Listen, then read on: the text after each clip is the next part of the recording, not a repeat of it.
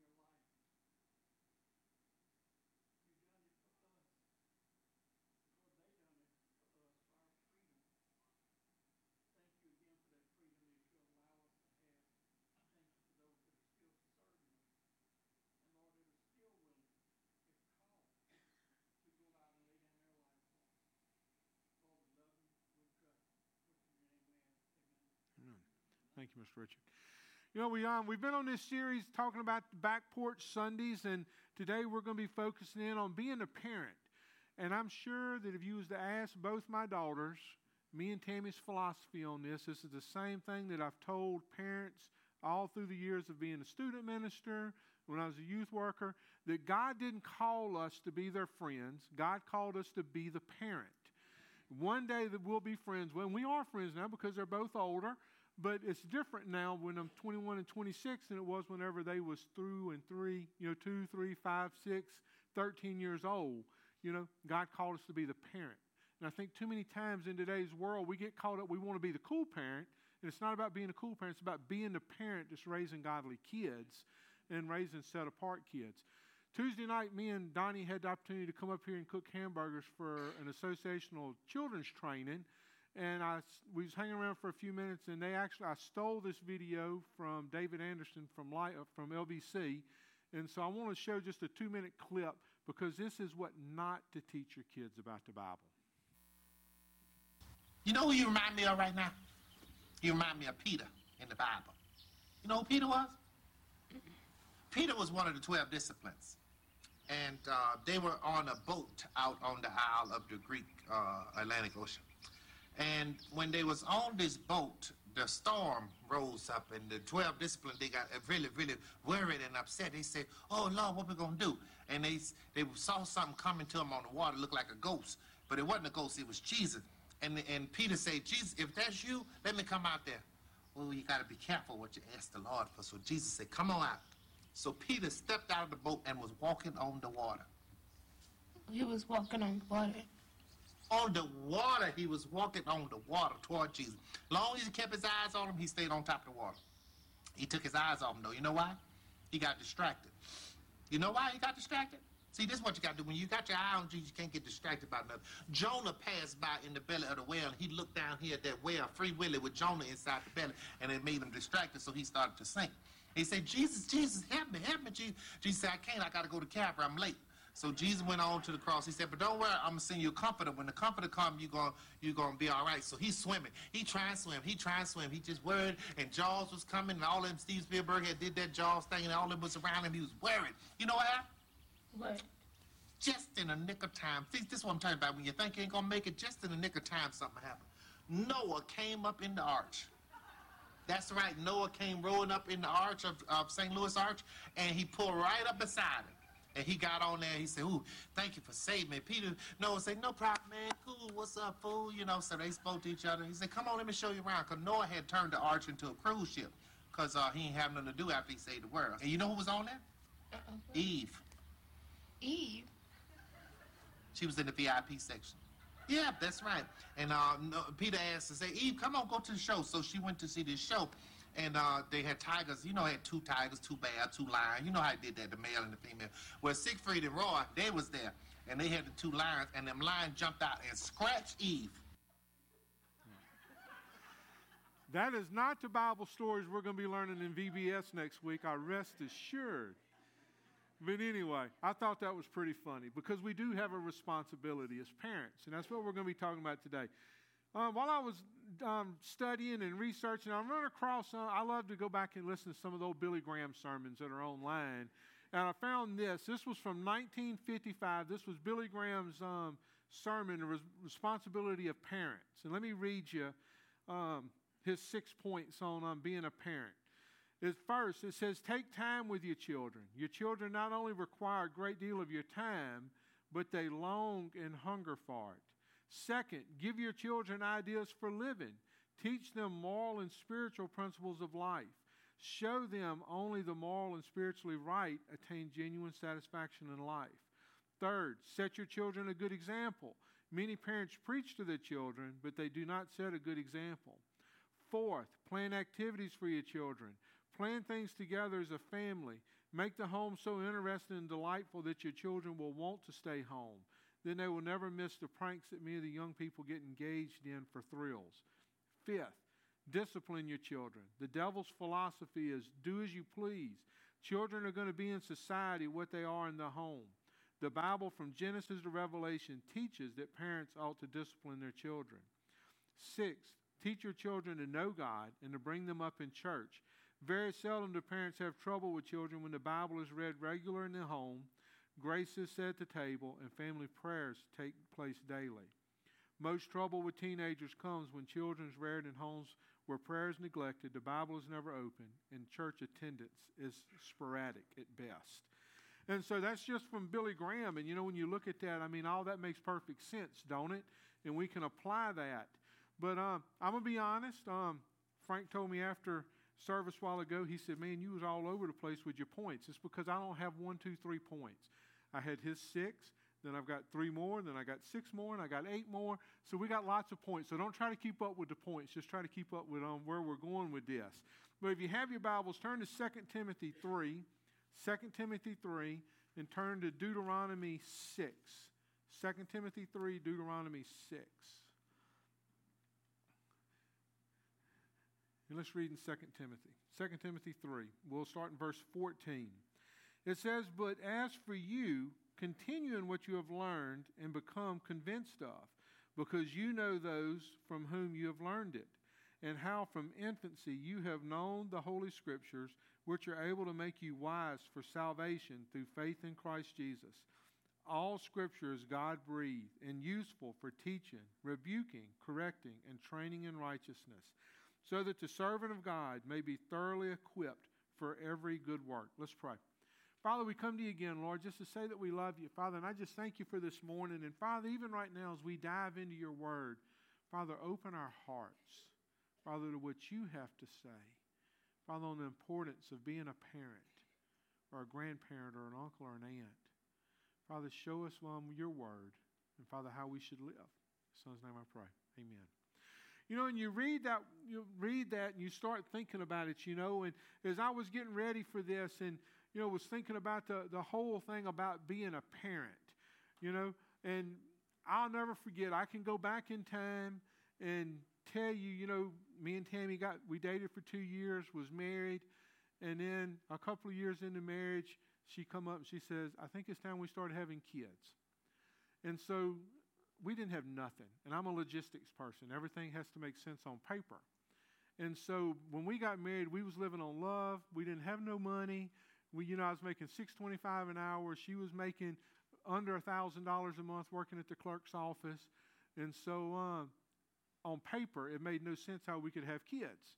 And so I told her, I said, all right, when we pay your car off, then we'll swap the car note for daycare, because she was going to have to work. And so I bet you a lot of you daycare parents would love to have this. Our daycare was $200 a month back then. How many of y'all would love to pay $200 a month a kid, huh? And so her car note was $216. Daycare was going to be $200. We paid the car off on September 10th. We had Paige on September 16th. She had that planned, right? And so she gave me 6 days without a note, so I should have been excited about that and not complained. And, I'd grown up, I had 2 younger brothers, but I really wasn't around a lot of babies. And so, and still to this day, don't get your feelings hurt if I don't hold your baby. When they get big enough to walk beside me, they're fair game then. I'll go anywhere with them. But whenever they little bitty like that, not so much. And I can remember September 16th, being at the hospital, the women's hospital on Airline Highway, when that doctor handed me Paige, and I can remember thinking, what have I got myself into? God, this is bigger than me, and I don't understand it. I'd raised hundreds of beagle puppies and coonhound puppies and stuff like that, but the good thing with puppies is if they're bad and you don't like them, you can sell them. It's not legal to sell kids in the United States, and so I was stuck. And so I'm not saying that we had thoughts of selling our kids every once in a while, but it changed everything. And then 6 years later when we had Peyton, I still didn't have a clue when I stood there holding her in my arms what I was going to do with this. And so, but when you look back on it, God equipped us. Just like us not having no money, God give us what we needed to get through. But and He's there. But His Scripture is crystal clear when you start reading it, And, Billy Graham had his 6 things, and I have 3 that I think is really important in parenting that we need to keep up with. We need to, if you're parents. The first one, everything in your power to keep them alive. That's your first job as a parent, just to keep them alive. And some of y'all know what I'm talking about as parents. Whenever they stick their finger in a socket, or they stick a pencil in a socket, or they push marbles up their nose, you have to try to protect them from that. The second one is once you've kept them alive, you have to grow them into functioning adults that can support themselves and contribute to society. So that's your next goal. And then the last one is the most important one, is to evangelize. You're to disciple them, you're to lead them to Jesus, and you're to help them learn to fall in love with the grace of God and respond to that. And so, that's kind of where we're starting. But whenever you look back in Scripture, Timothy, we've talked about Timothy before. Timothy was Paul's protege. Paul was grooming Timothy to become a pastor, to lead the churches and stuff. And even in Paul's words in 2 Timothy 1 through 5, you don't have to turn there. I'll read real quick. 2 Timothy 1 through 5, it says, I'm reminded of your sincere faith, a faith that dwelt first in your grandmother Lois, then your mother Eunice, and now I'm sure dwells in you as well. Timothy's faith, where he was at right there, come from his grandmother and his mother. And as I started reading this and started looking, And I had a conversation with one of our senior adult men out in the parking lot the other day, and we had church in the parking lot just talking about this. But whenever I looked at this and I started studying, what something that jumped at me in that scripture, they don't mention a dad or a grandpa. You know, and to me that was sad. But at the same time, whenever you start looking, single parents in today's world and spiritually mismatched parents in today's world can raise godly children, because we see it in Timothy right there. In Timothy's grandmother and his mother, they raised a godly son and grandson. And so there's hope. But you know, when you look back in 2 Timothy and you look at verse 14, it says, "But as for you, continue in what you have learned and have become convinced of, because you know that those from whom you learned it, and how from infancy you have known the Holy Scriptures." You know, what's he telling us right there? You know, there's several things that he's telling us when you look at that. You know, the first one is parenting is more about, it's not about the principles, it's about modeling. Because what Timothy saw was what his grandmother and his mother modeled for him. You know, our kids are like parrots, aren't they? How many times has our kids got us in trouble with stuff that they've heard us say, and then they said it in front of their grandma, or they said it at school, and all of a sudden we got in trouble for it, you know? And I got stories, I'm not even going to go there this morning. But you know, it's about modeling, you know, and it's about whenever you're discipling anybody, when you're discipling a person or you're discipling a kid, it's more about just the method and the process. It's about life on life. It's about getting down in the trenches, and it's about being with them and living with them and teaching them and letting them see from you. You know, we had a young guy that some of y'all have met through the years of me being here that lived with us for 2 years. And he was out of high school, and he moved in and was going to stay 2 weeks and stayed 2 years. We made it too comfortable for him. But if you was to ask him today, his takeaway from that 2 years was he learned from me and Tammy, as hard as some of y'all is going to believe this, how to be married and how to model having a godly husband and a godly wife. And it was setting him up for his marriage that he has today. You know, and he reminds me of that all the time, that he, just from watching us and how we acted and reacted and interacted, you know, God was teaching him what it meant to be a godly father one day and to be a godly husband. And so it's about modeling, you know. The second thing, this is the foundation for parenting. Nothing else you need. There's thousands and thousands and thousands of books that are written to help you parent. This is the book you need to parent by. This is it. From beginning to end, God teaches us how to be parents and how we need to do it and how we need to live it. But we have to do this. We have to know this. You know, or we're going to be like Medea in that video where we're going to have everything all mixed up, you know. But here it is right here. Here's the foundation for us doing this, you know. And whenever you keep going down the Bible, it's a practical source for godly wisdom. You know, it tells us in verse 16, all scripture is God-breathed and useful for teaching, rebuking, correcting, training in righteousness. This right here, this is God's breath. This is what God sent us to be able to learn how to parent. You know, in today's world, I was thinking about it, in today's world, and I'm just being honest, and if somebody wants to kick me after church, they can. I don't believe it was God's design for grandparents to raise kids. But because of the society that we live in today, and because of divorce and things that happen, grandparents has had to step in and become parents now. Uncles and aunts have had to intercede and help in raising kids.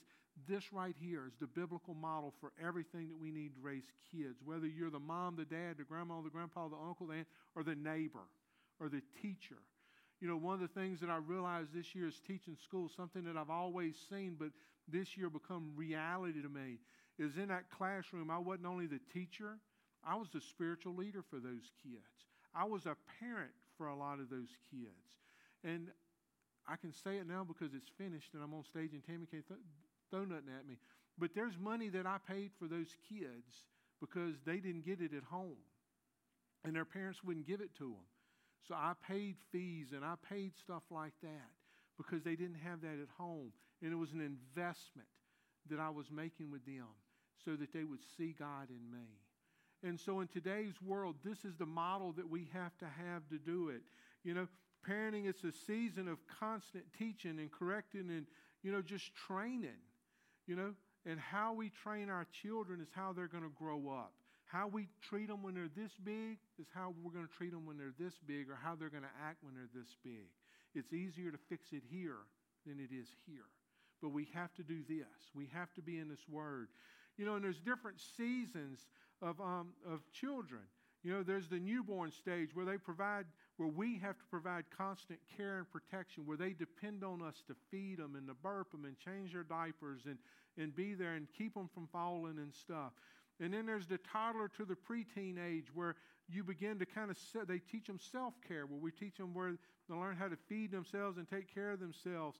You know, and as they get older, they learn to stand more on their own 2 feet to do that. And then there's the teenager stage, where they gradually begin, to be released. It's more watching and coaching than it is just teaching them. You know, it's to kind of sit back and say, you really need to do this, or you really need to do this. But if you don't set the standard at newborn and toddler stage, it's harder to accomplish it at teenager years. You know, that's why I go back to where you have to be the parent. Have to be the parent. You can't give up. You can't trade them in. You have to be the parent. You know, and then the last was the young adults, and that's wherever you release them, and you more or less just become a consultant, and they have to learn how to make their own choices. And, you know, even at, I'm 50 years old. You know, my dad's 71. I still go to my dad for consultation. Me and my dad sit on the tailgate of the truck, or we stand in the shop and drink Diet Cokes all the time, talking about life, talking about decisions, talking about children and parenting, and you name it. We have but that's the relationship we have. But I'll tell you this also, at 50 years old, if my dad says jump, I still hit the roof, because he's my dad. You know, I still have that respect for him. He's my dad. We're friends, we're best friends, but he's still my dad. You know, and so you have to have that respect, but you have to earn that respect with your kids. Turn to Deuteronomy 6. Deuteronomy chapter 6. Deuteronomy chapter 6, verse 1. It says, "These are the commands and decrees, the laws of the Lord your God directed me to teach you to observe in the land you are crossing the Jordan to possess, so that you, your children, and their children after them may fear the Lord your God, as long as you live by keeping all the decrees and commands that I give you, so that you may enjoy a long life.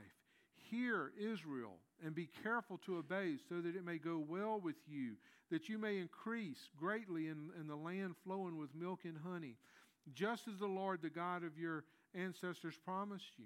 Hear, O Israel, the Lord our God, the Lord is one. Love the Lord your God with all your heart, with all your soul, with all your strength. These commands that I give you today are to be on your hearts. Impress them on your children. Talk about them when you sit at home, and when you walk along the road, and when you lie down, and when you get up." You know, what's the importance? What is he telling us? That we're to love God with all our heart, all our soul, all our strength, all our mind, right? And then he goes on, he says, impress them. Impress them on your children. Impress them on your children. You know, and he goes on, he breaks it down even more. He says, when you walk along the road, when you lie down, and when you get up, all parts of life, you need to be impressing on your kids to love the Lord your God with all your heart, all your soul, and all your strength. And as you do that, you know, it becomes more and more the way we need to do. This has to be the priority. This has to be the priority. Knowing your word, living your word, teaching them to love the Lord your God with all your heart, all your soul, and all your strength. It has to be the priority. Be the parent. Be the parent. Be the parent that teaches them. Be the parent that teaches them about love and about mercy and about grace. You know, what do kids need the most from us? They need parents who know and love God above all else. They need parents that they can look at and say they love God. You know, I'm picking on my girls a lot today. But on Mother's Day, they give Tammy a card, and the very end of it, they thanked her for being a godly mother and teaching them how to do that. That's a mouthful.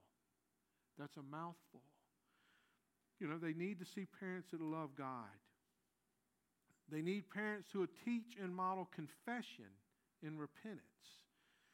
If you grow up in a house to where the parent is never wrong, if you grow up in a house where you never see a mom or a dad say, I'm sorry. If you grow up in a house where you never see a parent say, you know something, I need you to forgive me of this. How are they going to learn how to go to God for that? It's important. The little things and how we act and react as parents in a house, they need to see that modeled in front of them. You know, kids need to see parents that love each other. You know, kids need to see that modeled in how you do your everyday life. Kids need parents who have a purpose and intentional the way that they're raising them. You know, a lot of parents, and again, if I get kicked, I get kicked, but I'm not backing down from this. A lot of parents focus on telling their children, you need to go to this college, and you need to do this, or you need to choose this career, and you need to make this much money. And everything's pushed in those directions. And hear my heart, there's nothing wrong with drive, and there's nothing wrong with that. But if you don't have God in front of it, if you're not teaching your children first that they need to love God with all their heart, all their soul, all their strength, and all their mind, if you're not teaching your children that first, and then to seek Him, the last song we sang, wherever He leads, I'll go. It's not wherever the parents lead, I'll go. It's wherever Jesus leads, I'll go. But we have to be willing to give our kids up. And is that easy? Is that easy to say, all right, God, you can have them. God, they're yours. God, I need you to become the Lord of their life. God, you teach them what you want them to do when they grow up, not what I want to do. And that's hard. That's hard as parents. It's hard as parents to release. You know, back in 2009, whenever I was laid off, one of the lessons that I had to learn, you know, is financially to lean on God more. Because I had one daughter that wanted to go on a mission trip with a junior high group, and I had one daughter wanting to go to Nicaragua, and I didn't have the money to pay for either one of them. So my girls had to see God work for them to be able to go on those trips, because I couldn't do it. So they saw that modeled, how God interceded, how God provided people that helped get them on those trips. But I have to believe that God delights in the prayer of a helpless parent. A parent that's willing to come to God and say, God, I can't do this. God, I need you to intercede. God, I need you to give me direction on how to do this. Because we have what it takes in that word. It's God-breathed. It's God's words for us to use every day. Father, we come to you right now, Lord, just to say that we love you. Father, and I just thank you for today. Father, I just thank you for a time where we just hear from you. Father, this morning, real specific. Father, there's parents.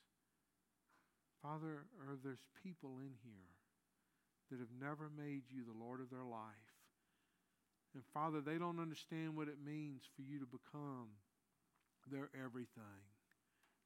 Father, if they've never surrendered all their heart, all their soul, all their strength, and all their mind to you, Father, let today be that day, Father, May 27th, 2018, that they hand everything to you and let you become the Lord of their life. Father, there's people in here today, Father, that just need to come down front, Father, and if they just need to come to you, Father, if they need somebody to pray with them, Father, that they'll come find me or Frank or Mike. Father, just let us come to you with them.